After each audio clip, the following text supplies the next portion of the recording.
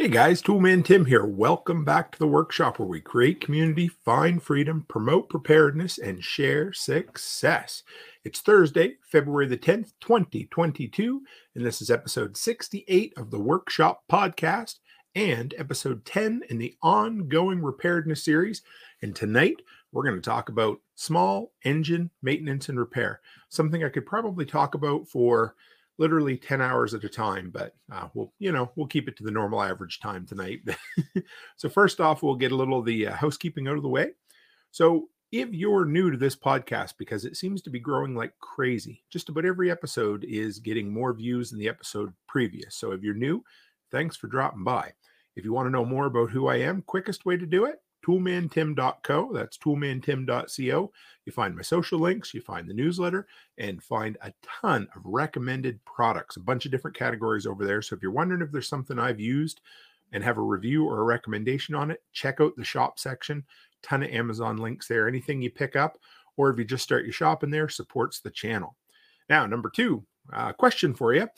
Are you watching or following the Prepper Broadcast Network? Because if you're not, you really should be. I came across them a few months ago, or I say them, but now it's us, and they asked me to become part of it, and I just absolutely love the community over there.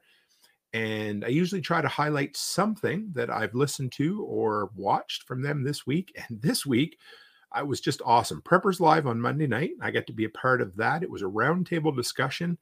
I believe there was a half dozen of us content creators on there, and we all shared kind of our top tips for 6 main categories in getting started prepping. We ended up going for damn near 2 hours. It was just a masterclass in beginning prepping. So if you're interested, and there's always something to learn there, I learned stuff, everybody learns stuff. So go back, check out that episode if you're interested for sure. And then number 3, got to get this out of the way one more time, I believe. Sunday night will be the last time. But if you haven't signed up for my giveaway yet, go by Toolman Tim and sign up, because the draw is live Monday night and on the 14th. And we're giving away a lot of cool prepper gear. Basically, we got a Made in America Buy It for Life can opener. We got a Wi-Fi freezer alarm. We got a Lansky knife sharpening kit and a couple of other pieces of gear. So if you haven't signed up yet, we are hitting kind of a cool milestone for entrance into the contest. This has been the biggest one I've put together yet. I love giving away shit, and I hope you get signed up. So we'll leave it at that. Hey, Martinson family, how are you? Nice to see you. Okay, so tonight we're going to talk about small engine maintenance, something that I learned over a lot of years of being, I know I always say abject poverty is a great motivator, but the first couple of years Becky and I were married, I learned more about small engine repair and maintenance than I probably have in the last 10 years alone, simply because I had no money to buy anything. And pretty much everything I had either came from the dump, was a hand-me-down, came out of the shop at Home Hardware where I worked. It was something that people are like, it's not worth fixing, just leave it there. So I kind of had to work my way through. So when we talk about small engines, we got a few different categories, but we're going to talk about small 4-stroke engines. First off, we got mowers, tillers, pressure washers, and generators. Now, tonight, we're not going to talk about generators because I'm going to have an entire episode. I could do an entire friggin' series on generators. But so that, that's the 4-stroke stuff. 2-stroke, small 2-stroke equipment. You get weed whippers, chainsaws, hedge trimmers, and my all-time favorite, backpack blowers. And then you got large 4-stroke motors. The main one we'll talk about tonight will be ride-on lawnmowers, and then winter equipment. I kind of had its own category for snow blowers, because even though they're similar, they're completely different at the same time, if you know what I mean. So, so then the next thing is, if you're new to this, or if you're just kind of curious, you might have heard me say, 2-stroke and 4-stroke motors. And so what are they? What are the differences? Where do we start with them? So if you're curious, first off, what a 4-stroke engine is there's 4 steps to the operation. So the pistons make 2 full strokes for each rotation of the engine. So as the engine goes around, it gets halfway around, you get 1 stroke, halfway around again, you get another stroke. So basically the 4 steps are: the intake valve opens and the downstroke draws fuel into the piston or the housing for the piston there. Then the piston goes up and it compresses the fuel. That's step 2. Then the spark plug ignites. So if you ever wonder what your spark plug does, that's what it does. It ignites the fuel in there. It ignites the compressed fuel, and then on the downstroke, the exhaust valve opens and the gases exit the cylinder. So that is, I hope not to get too scientific, but that is what a 4-stroke engine is. So if you've ever heard that, that basically means there's 4 steps to the combustion process. Now, 2-stroke engines, I bet you can figure it out at this point, but it's 2 steps to the combustion process. So basically everything is combined in this. So on the pistons make 1 full stroke for every revolution of the engine. So that's why they sound faster. They're higher pitched. We'll talk about that in a minute. But so on the upstroke, the piston goes up, the air fuel mixture gets in and compressed and ignited all on 1 step. And then on the downstroke of the piston, it's pushed down and all the exhaust is kicked out from there. Pretty simple. So when we're talking about the small little 2-stroke engines, what are the advantages and the disadvantages of one over the other, right?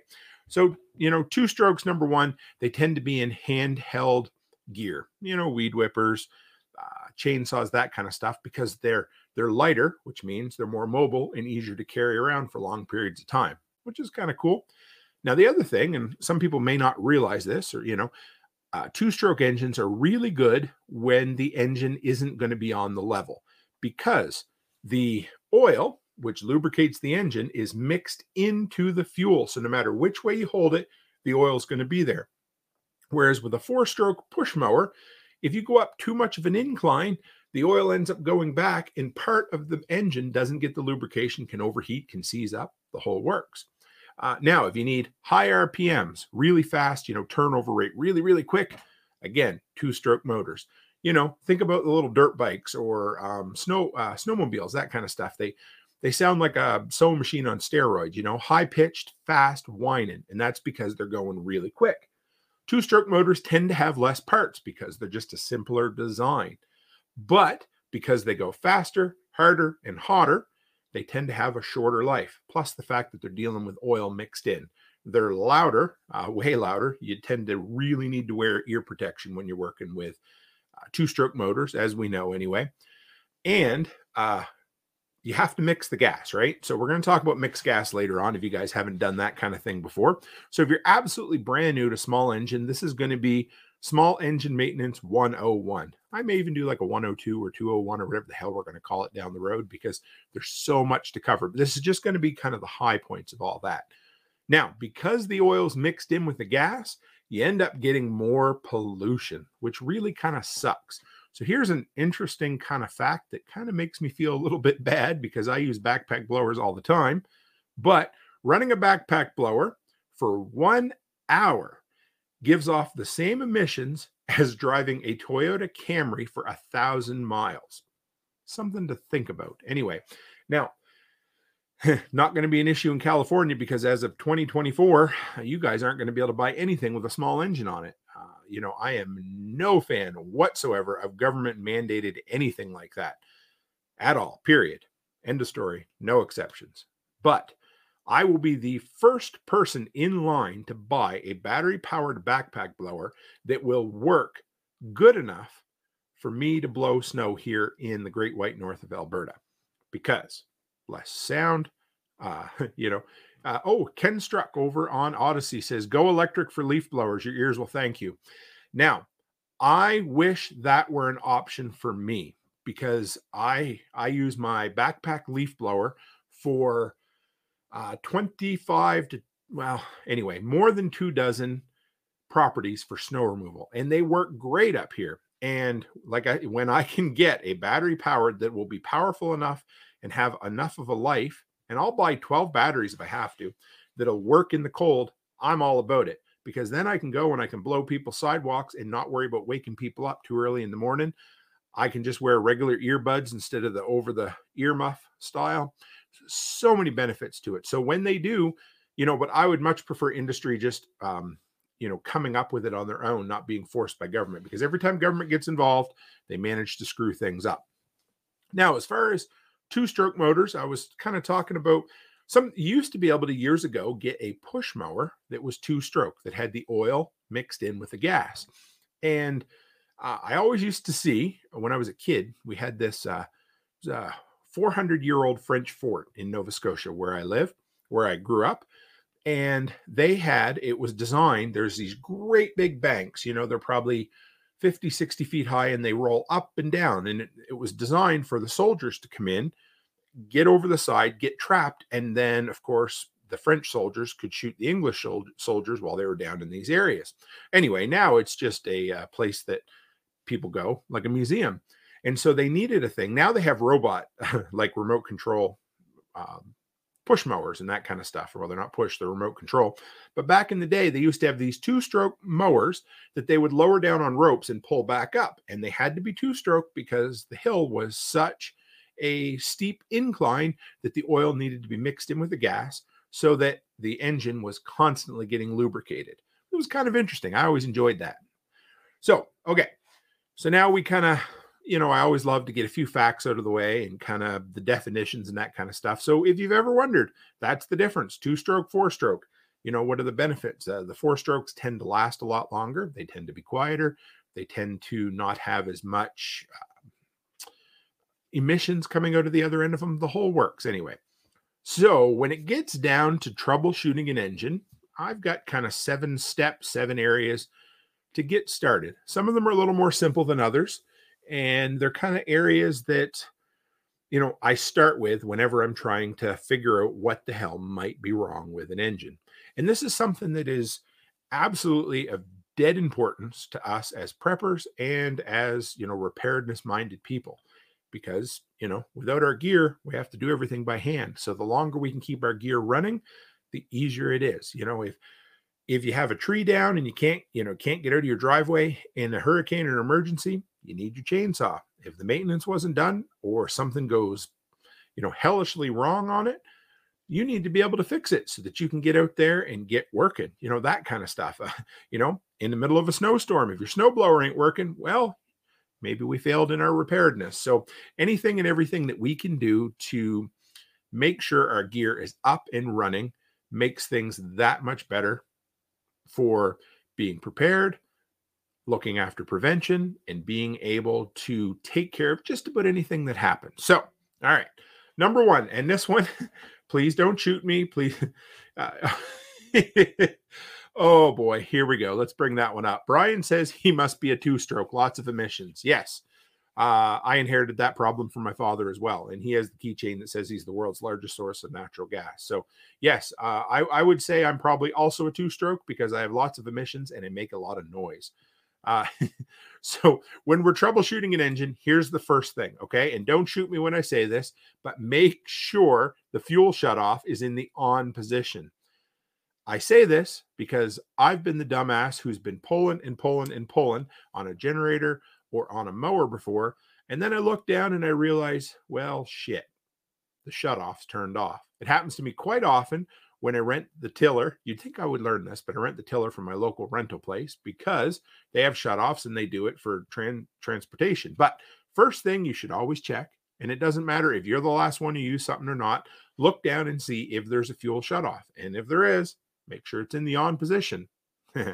Anyway, I know that's simple. Now, the next thing is check your oil levels. So again, if it's running hot or say it's not running at all, check your oil level, because if it's a semi-intelligent kind of item, or, especially generators, and I'm not talking about generators tonight, but, a lot of gear has a low oil shutoff, and that, that's going to prevent catastrophic damage, right?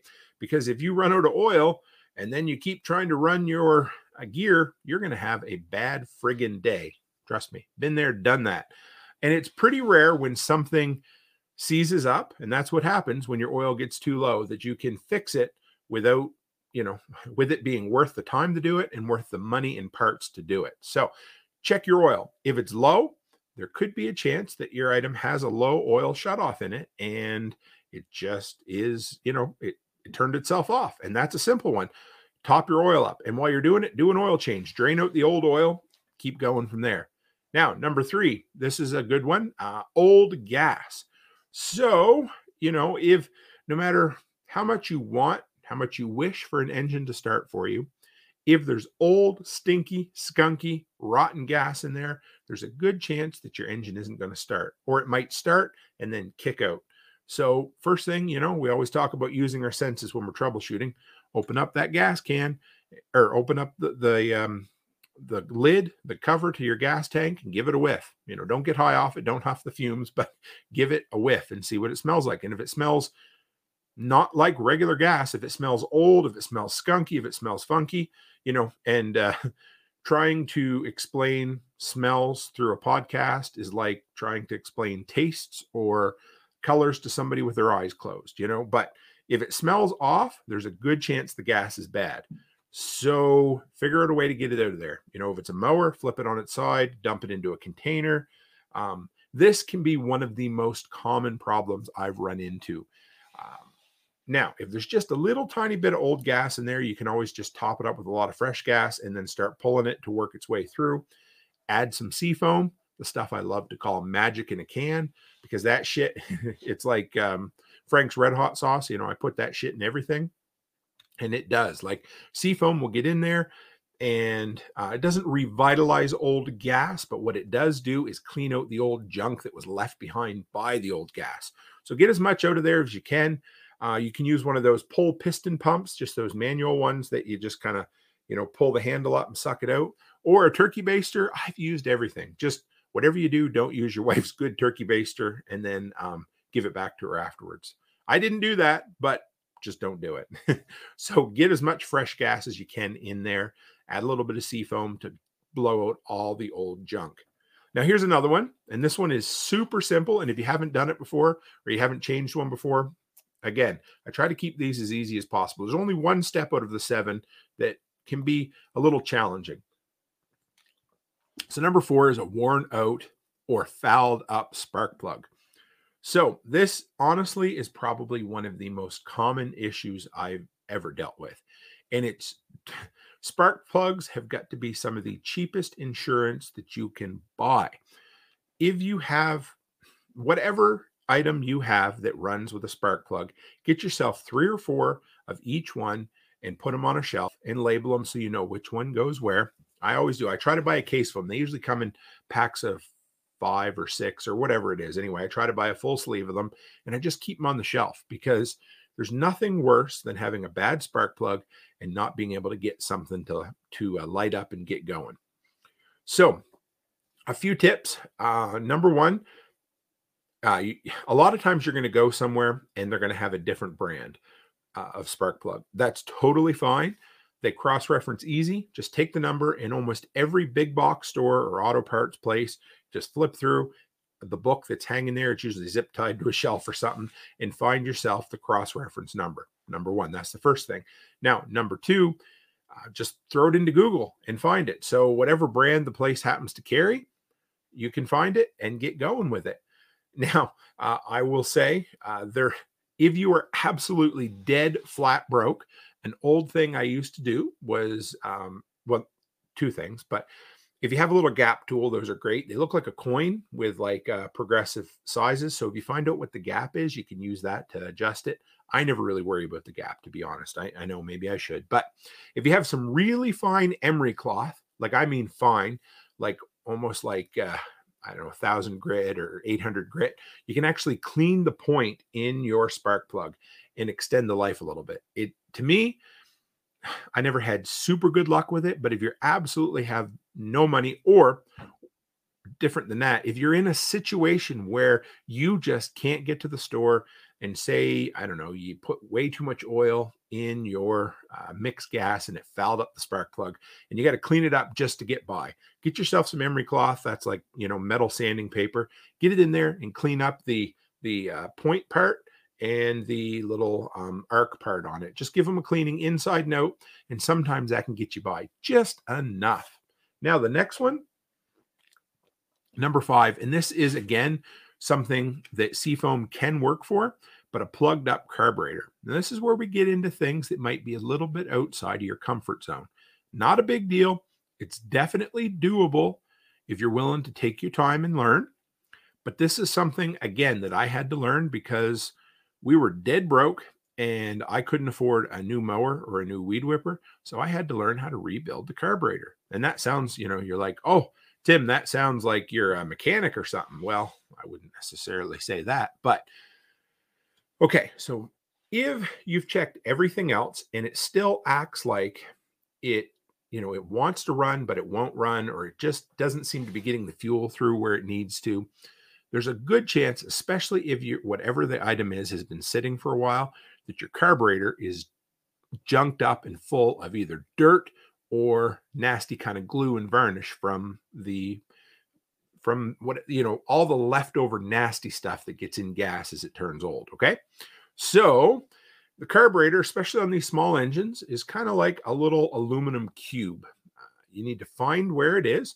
You just follow your fuel line down and you'll see where it comes in and it comes out. And your carburetor is what mixes the fuel and the air. And that's where it gets the proper fuel and air mixture that then goes into the cylinder and the piston and creates, the energy for the engine, right? So it's simple. But first off, if it's acting like it's not working really good, there's a good chance that, there's a bunch of little rubber diaphragms, a rubber seal, a spring, and a screen in there. And they're all small parts, but they're not difficult to deal with. So keep yourself some brake clean on hand. I love that shit. Again, I use it for just about anything.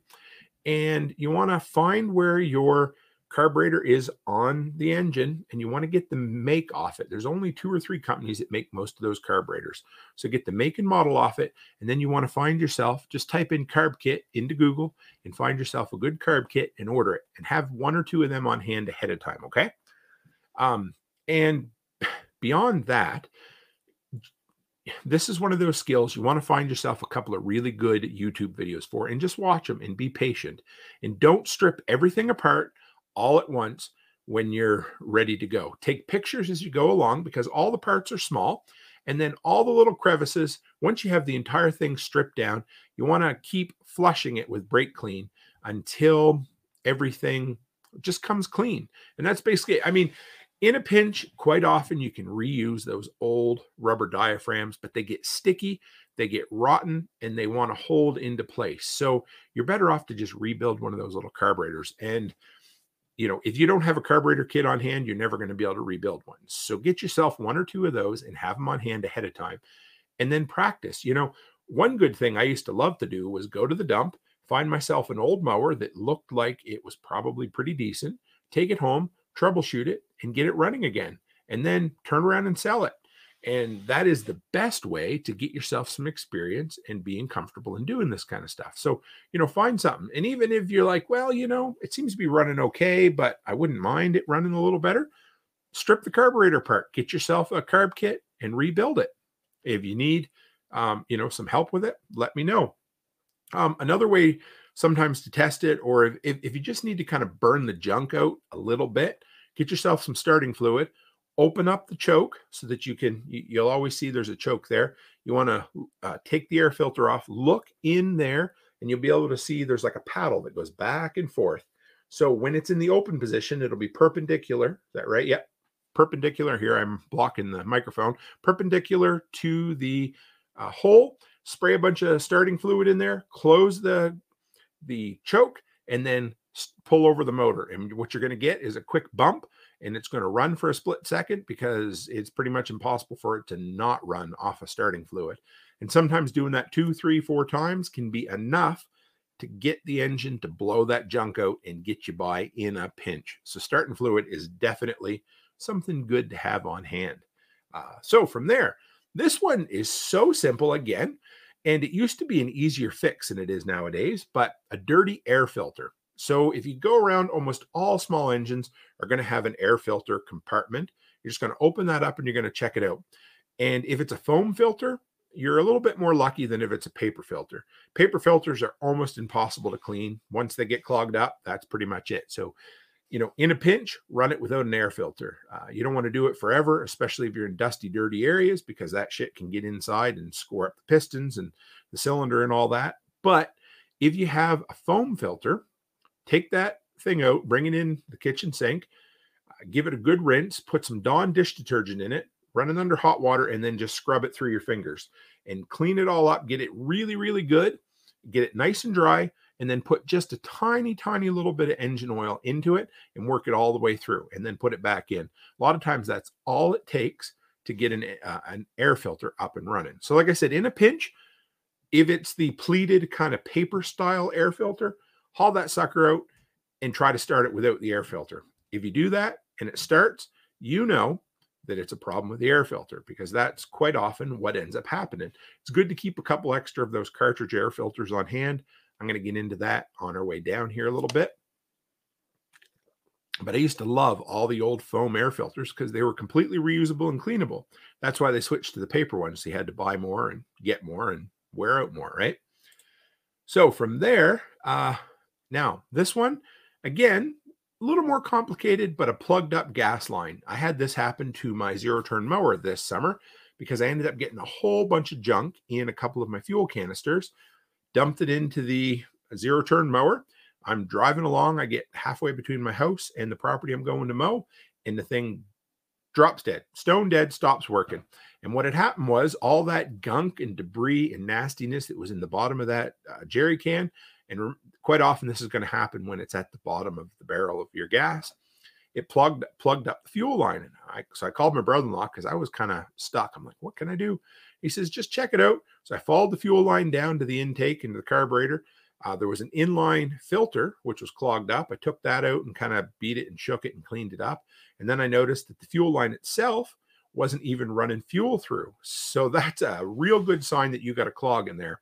So I was able to take, again, some brake clean and shove the nozzle up into the outtake of the gas, blow it back through, and I was able to kind of dislodge the debris for the evening, get it working. And then when I went back that evening, took the fuel tank off, give it a good cleaning, put some fresh gas in there, shook it around, dumped it out into my waste oil container, and I was able to clean it up. But quite often, if you're not getting any gas flowing through on the intake side of a filter, it's a good chance that you got a fuel line clogged up or dirt and debris down in your gas tank. So that is something fairly simple to look for. And a pair of needle nose pliers is usually all you need to pull them stupid little clamps off, haul the fuel line out. And if you've got fuel coming through, you know your problem isn't there. So then put it back in, check on the other side of the fuel filter. And a fuel filter is something to keep on hand as well. We got a list coming up because I know you guys love the lists of all the different things to keep on hand just so we can service engines or fix up systems, that kind of stuff. All right. So from there, what should we have on hand? What kind of gear, right? So if you keep absolutely nothing else on hand at all, keep belts on hand, because almost everything else is only going to affect the performance of an engine. So if it's a bad spark plug, it's not going to run as good. You know, if the oil's getting a little burn up, well, you can always run it a little bit longer. But if you don't have belts on hand and you shred a belt, and it's getting harder and harder to find a pair of nylons to use for a makeshift belt. But if you don't have a belt, you're hooped.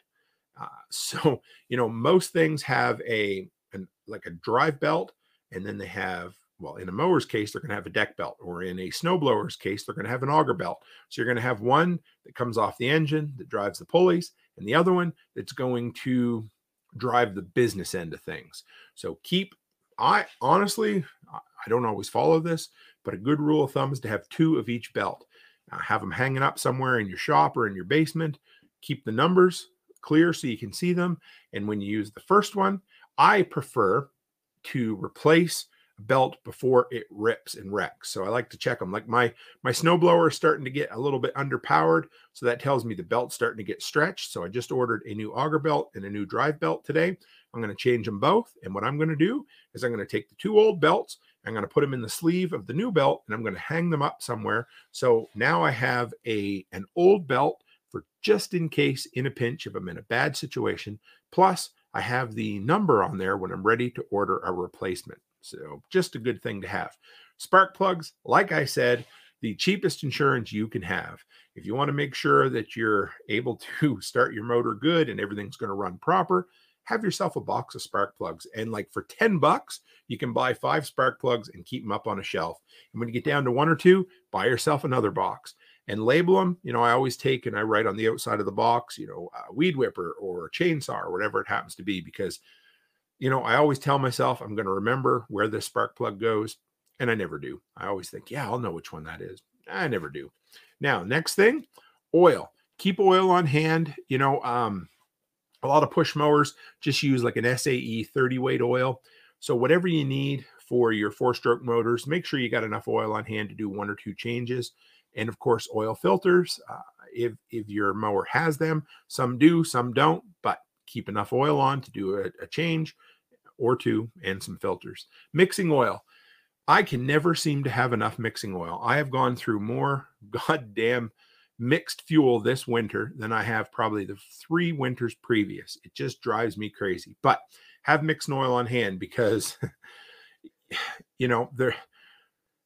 if you don't have enough mixing oil and you try to do it, you can end up wrecking a piece of gear, and you're always going to need it when you don't have it. So just make sure you keep some mixing oil on hand. Air filters, like I said, they've switched to them stupid pleated paper filters, and not being able to clean them means you need to keep more on hand. So get 1 or 2 of those. They're usually cheap. Now, a good rule of thumb is, like I've said, find yourself a good owner's manual with a good parts breakdown, and then take those parts numbers and throw them into Google, because you're going to be able to find less expensive alternatives than an original equipment manufacturer's part. So find cross references, that kind of stuff, Amazon, eBay, that kind of stuff. It was definitely something to have. Take care, Brian. I see Brian's got to take off. Have a good night, buddy. And if you guys haven't, check out the Lots Project. That man is a man on a mission. He does a daily podcast and with some great content. So check out the Lots Project here on YouTube and in your podcatchers, guys. So from there, like I said, air filters, carb kits. Again, man, you can buy carb kits for like, I don't know, it's been a couple of years since I bought any, but on eBay for like $6. So buy 2 or 3 of those, hang them up on a nail in the shop so you have them, because you just never know. It's great to have one carb kit, but what happens if you drop that stupid little screen and you lose it when you're putting it all back together? So just have a set or 2 and keep them on hand. And here's another one that a lot of people don't always think about, and it's a spark arrestor. So you're going to want to look, and some people might say, what in the hell is a spark arrestor? And if you don't know, that's totally fine. But it's basically a piece of screen in the exhaust, in the tailpipe or exhaust of whatever the item is, that will catch any sparks if they come out of the engine, to help, if you're working in a dry area, to hopefully make sure you don't start a fire. Now, the problem with that is it also acts as like a carbon catcher. So, all that, sometimes some of that junk that doesn't completely burn, or some of the smoke that comes out, eventually can clog off that screen. And so what ends up happening is, if you want to have proper suction, airflow, power going through, it needs to come in, it needs to go out. And if you are clogging off the exhaust end of an engine, you're going to starve it of being able to work properly. And if it gets completely clogged off, you may not be able to start it. So take a look on the end. You're going to see a screen in there. Now, I'm not recommending this, but if your spark arrestor gets really clogged up, you can run a motor without the spark arrestor in there. So take it out and be done with it. But you can also take it out and use a wire brush and clean it up. But you know what? They're cheap. They're like $1 a piece. Buy yourself 2 or 3 and keep them in your Repairedness maintenance kit. How about a muffler? You can run it without a muffler, but a lot of gear have those screw-on. A lot of push mowers, anyway, have those screw-on universal mufflers. At least they used to. They were a lot. But you could buy them at any big box store. You can buy them, again, Amazon, eBay.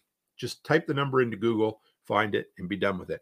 But mufflers can tend to, they tend to rust out because, heat and cool all the time. So if it does, just replace one. It's not necessarily a proper functioning item, but it can be both a heat issue and more so a noise issue. And, if there's a reason that you might want to be incognito, the last thing you want is to have a muffler that's not working and, rattling the fillings in your neighbor's mouth because you didn't, stock an extra muffler.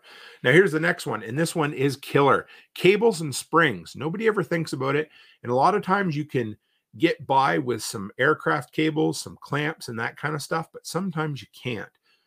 So if it's a piece of gear that you absolutely can't live without, then get yourself a second set of cables and springs, especially cables. Springs stretch, but you can still tend to use them. You can kind of shorten them, but cables, when they break, they're usually no good, or you need to, tie them back together, repair them, whatever. But when I got my snowblower brand new, I'd only had it for maybe a week. I ended up snapping one of the cables simply because I was stupid. I pushed it up against something, put too much pressure on it.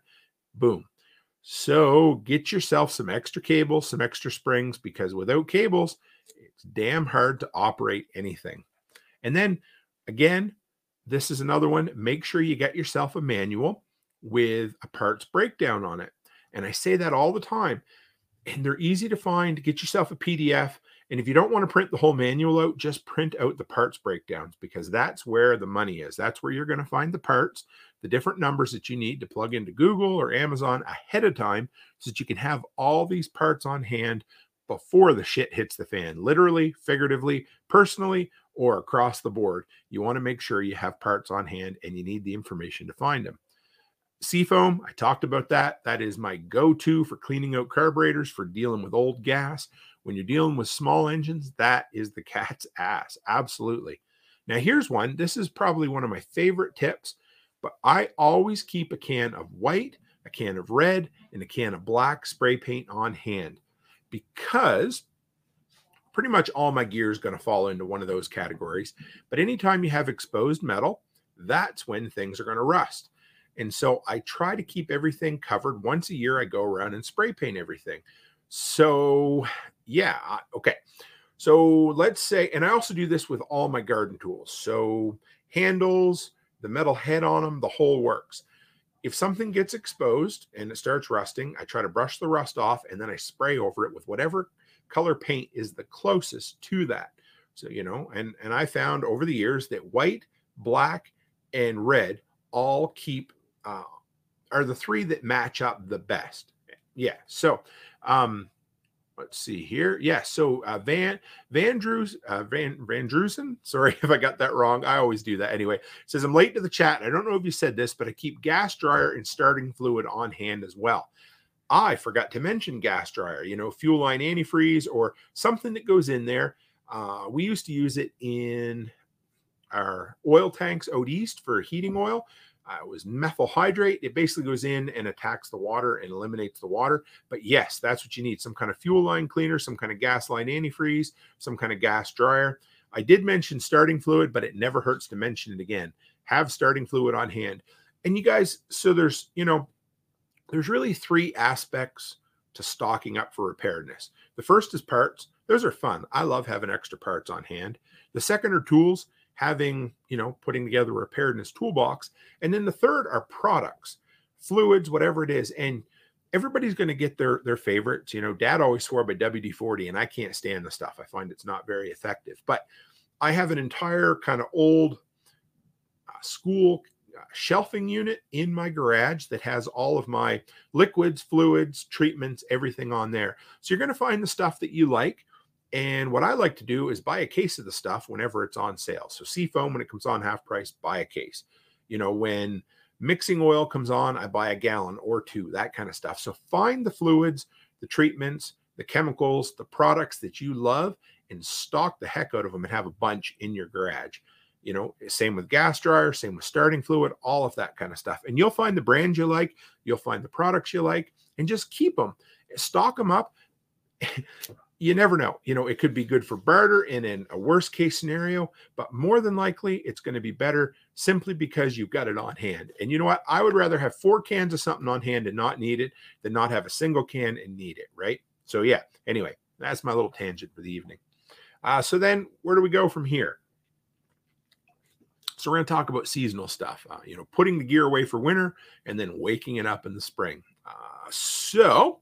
And you know what? If you're like Ted and you live in Florida, you never need to put your gear away for the winter, where you consider yourself lucky. But, me and Chris Dixon up here and a whole bunch of other fellers, it's, we got to put shit away in the fall or it's going to do it some damage. But So here's what the process I do when I'm putting away small engines for the wintertime. First thing I do is drain out almost all the gas. Now, I got to say, this process has changed because years ago, I used to leave all the gas in it, but treat it with a fuel stabilizer and then more recently seafoam.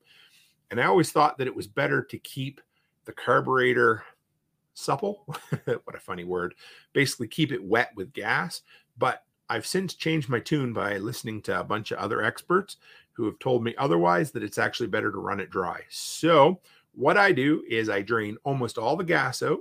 Then I add a highly scientific glug or two of seafoam.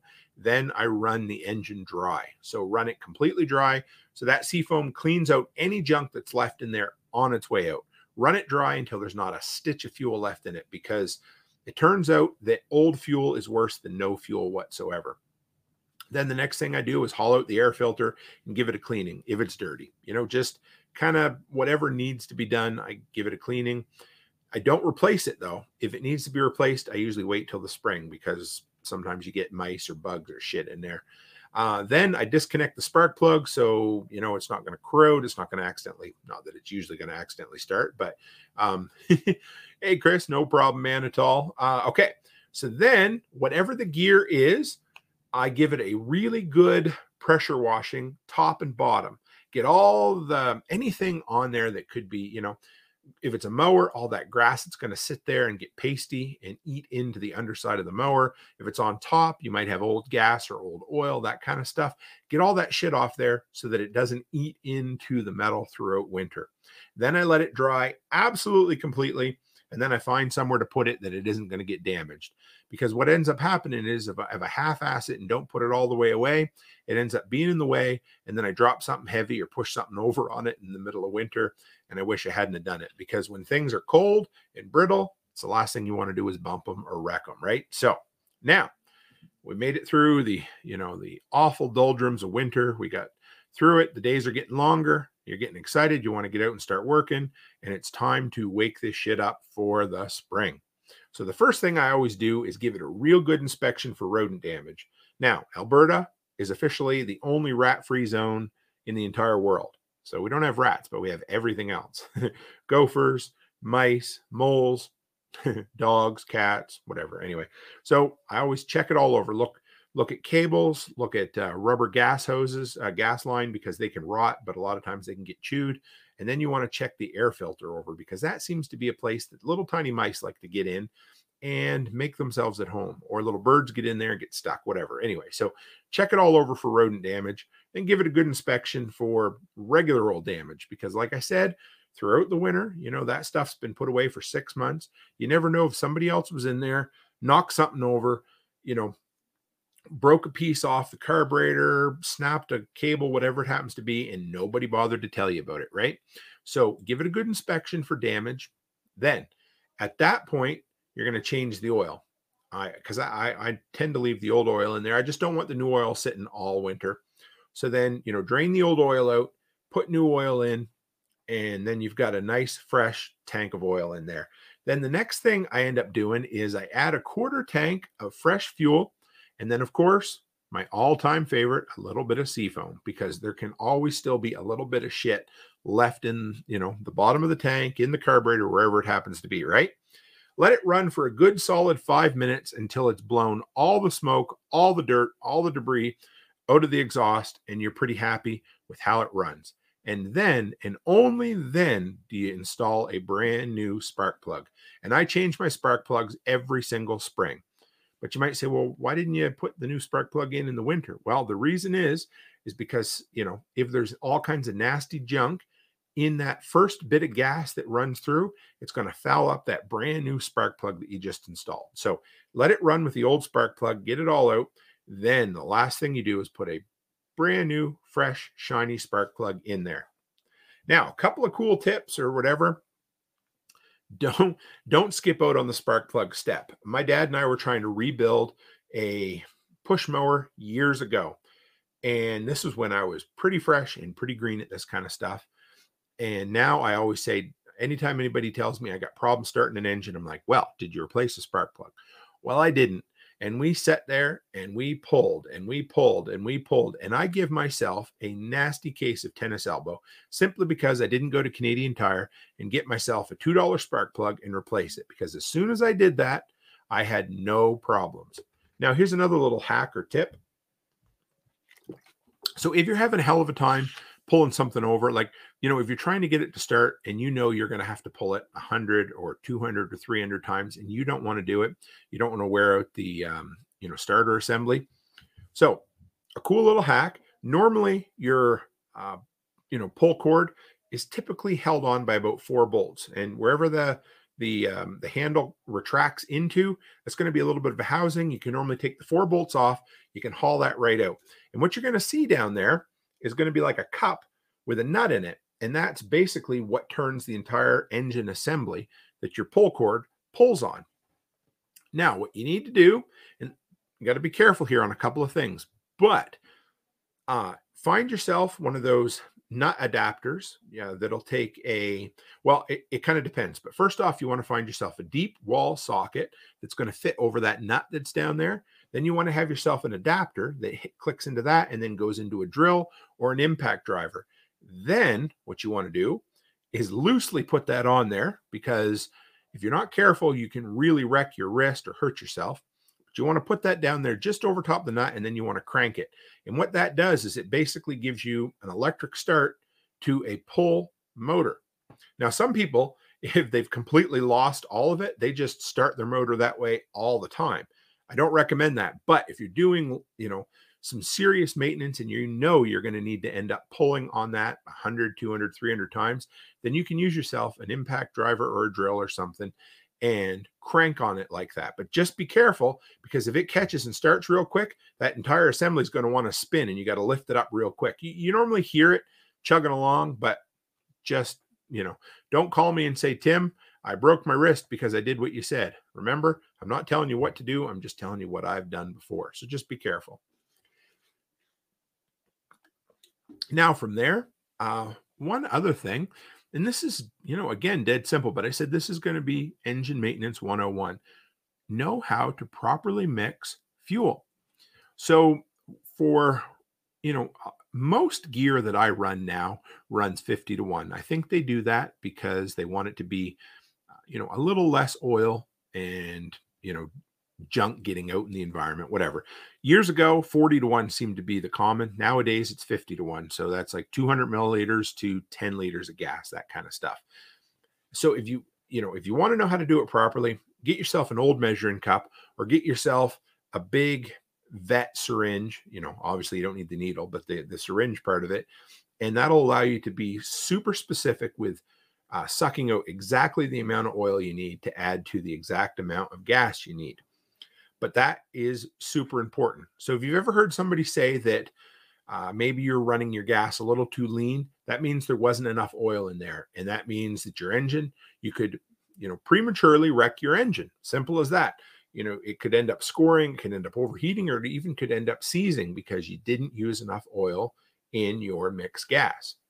But if you might say, well, I'll just err on the side of putting too much oil in there. That'll solve it. That can be even worse, because what ends up happening is turned out a few years ago, I was using too rich of a mix in my backpack blower, and it ended up, I couldn't get enough power. It wasn't running good. It wouldn't stay running. I had to keep adjusting the carburetor up even more. And it's because it was too rich. It ended up gumming up the carburetor and it wouldn't run properly. So I took it in. They had to rebuild the carburetor for me because I didn't have the patience to do it. So yeah, just be cognizant of making sure you hit that really well. Now, when you're mixing in the dead of winter, it tends to run a little slower. So make sure you take your time and get all that oil out of whatever the container is. And mark your gas can that has mixed gas, mark it as mixed gas and put the ratio on there as well. Because again, you don't want, say, a helper or a family member to put the wrong stuff in the wrong engine and cost you a lot of money. Something super simple. And in the middle of winter, every time you go to pour your mixed gas into one of your gas cans or into one of your gas tanks, give it a shake first, because that oil wants to settle out.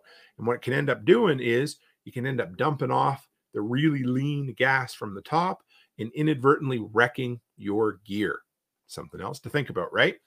Okay, now real quick, guys, we'll kind of run through each of the small pieces, of small engine equipment and any of the real special considerations that we have. And that'll be just about it for the evening, I think. So first off, when you're dealing with mowers, like I said, troubleshooting's troubleshooting no matter how you do it. But every piece of gear has something a little different. But make sure you clean off, and I'm preaching to the choir here, and it's something I don't always do as often as I should, but make sure you clean off the wet grass from underneath on top every time you use your mower.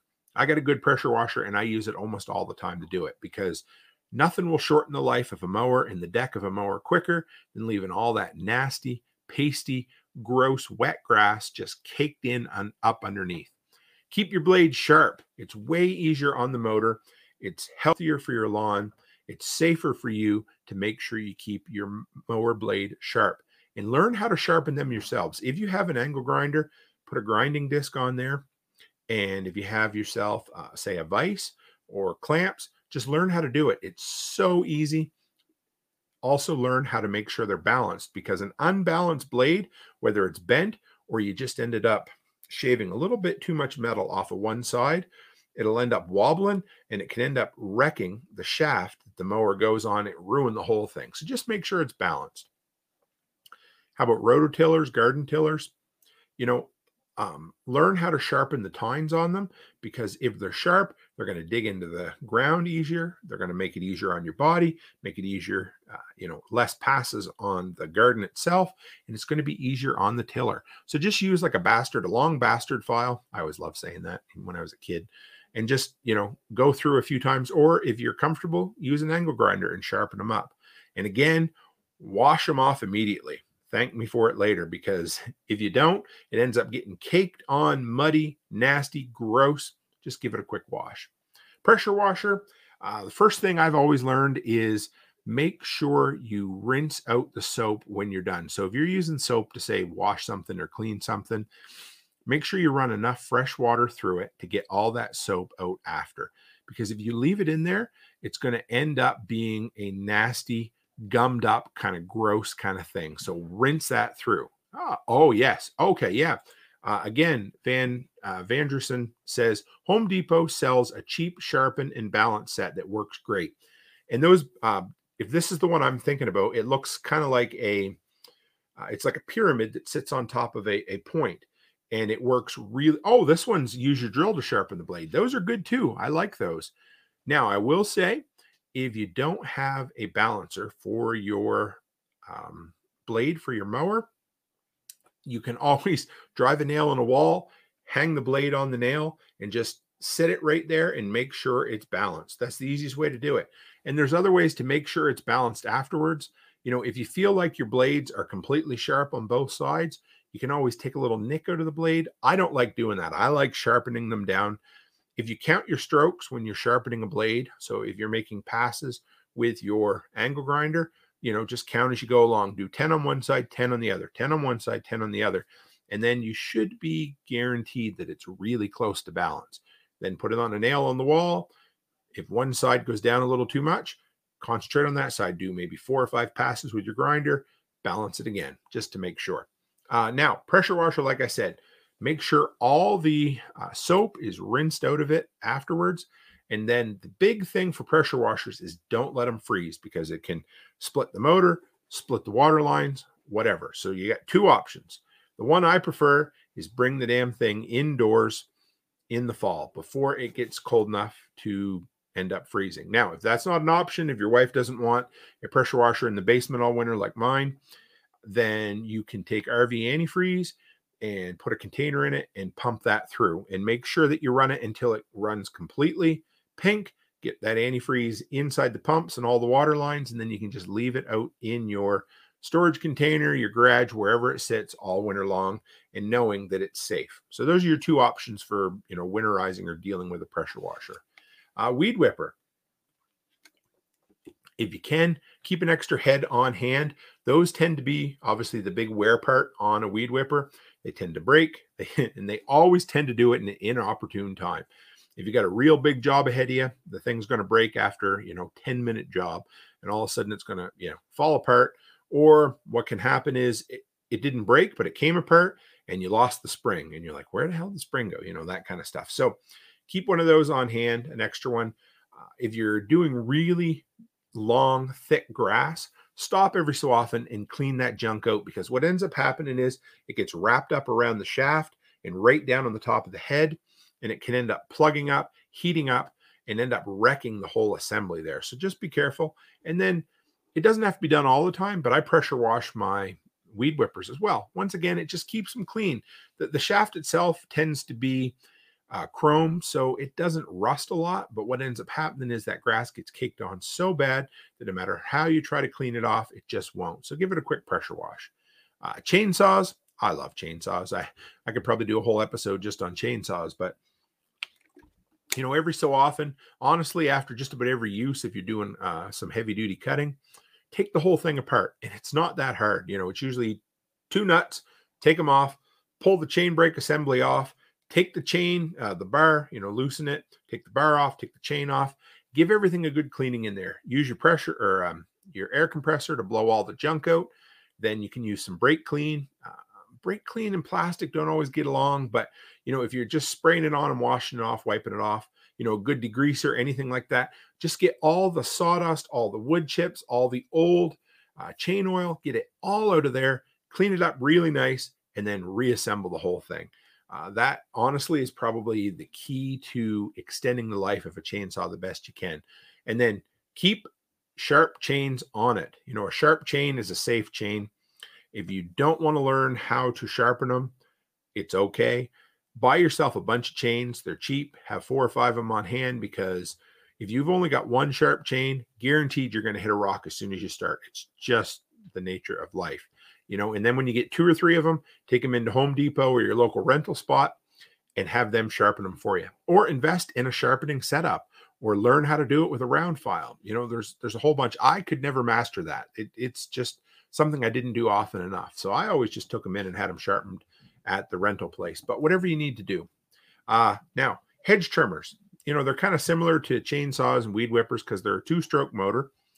But honestly, the only real maintenance you can do is keeping them clean. So just wash them off. The blades, they're not always worth sharpening. Let's put it that way. A lot of times, especially if it's just a cheap electric one, you know, that you paid $39.99 for at Home Depot. I mean, if you want to sit down and sharpen them, go for it. But a lot of times the blades will last 3, 4, 5 years before they need to be sharpened. And at that point, the motor is probably no good or getting close to being no good. And it might be time to replace it. Sometimes you can buy an extra set of blades and replace them, swap them out. But if you want to learn how to sharpen them, again, you know, a flat bastard file, something like that will work great for it. But it's not always worth the time. Just something to think about. Backpack blowers, man, there's almost nothing. There's not much I have to do for routine maintenance on those things. But one thing I have found is build yourself a nice rack system for them, or find somewhere safe to hang them. Because if not, they've got that long nozzle that sticks out. I do like the new one I have because it shrinks into itself. But they're always in the way. They're a tripping hazard. And worse than that, you're going to step on one and break something. So find somewhere, somehow, to get it up out of the way so it's out of your way and you don't wreck something that was a huge investment for you. Ride-on mowers, belts, and blades. Keep extra blades on hand. That goes for your push mowers as well.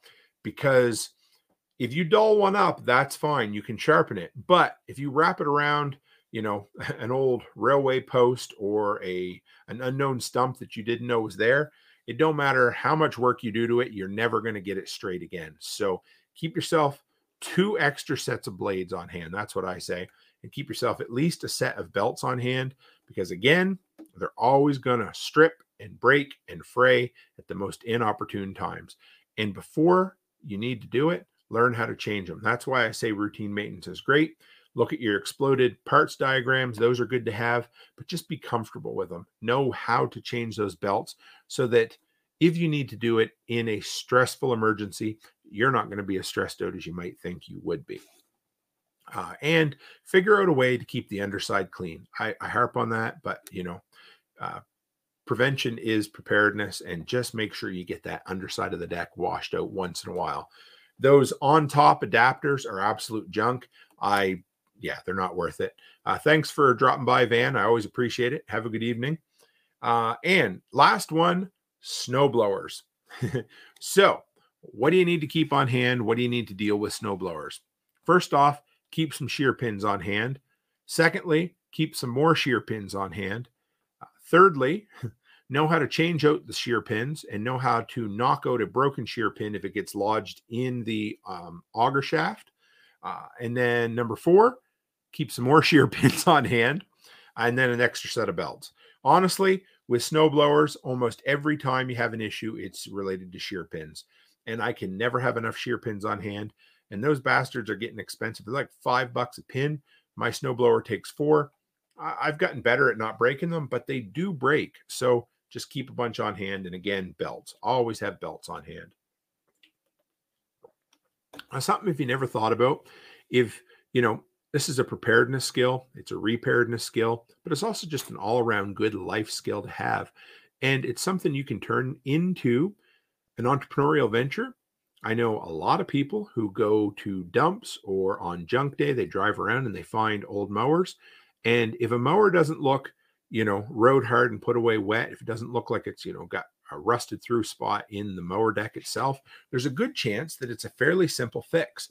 So if you want to, flex your intellectual muscles and your troubleshooting skills and your small engine repair skills, go around and pick up a few of them, fix them up, and then put them on Craigslist or Facebook Marketplace and sell them. You're diverting junk from the landfill, you're learning a new skill, and you're putting money in your freedom fund. I love it.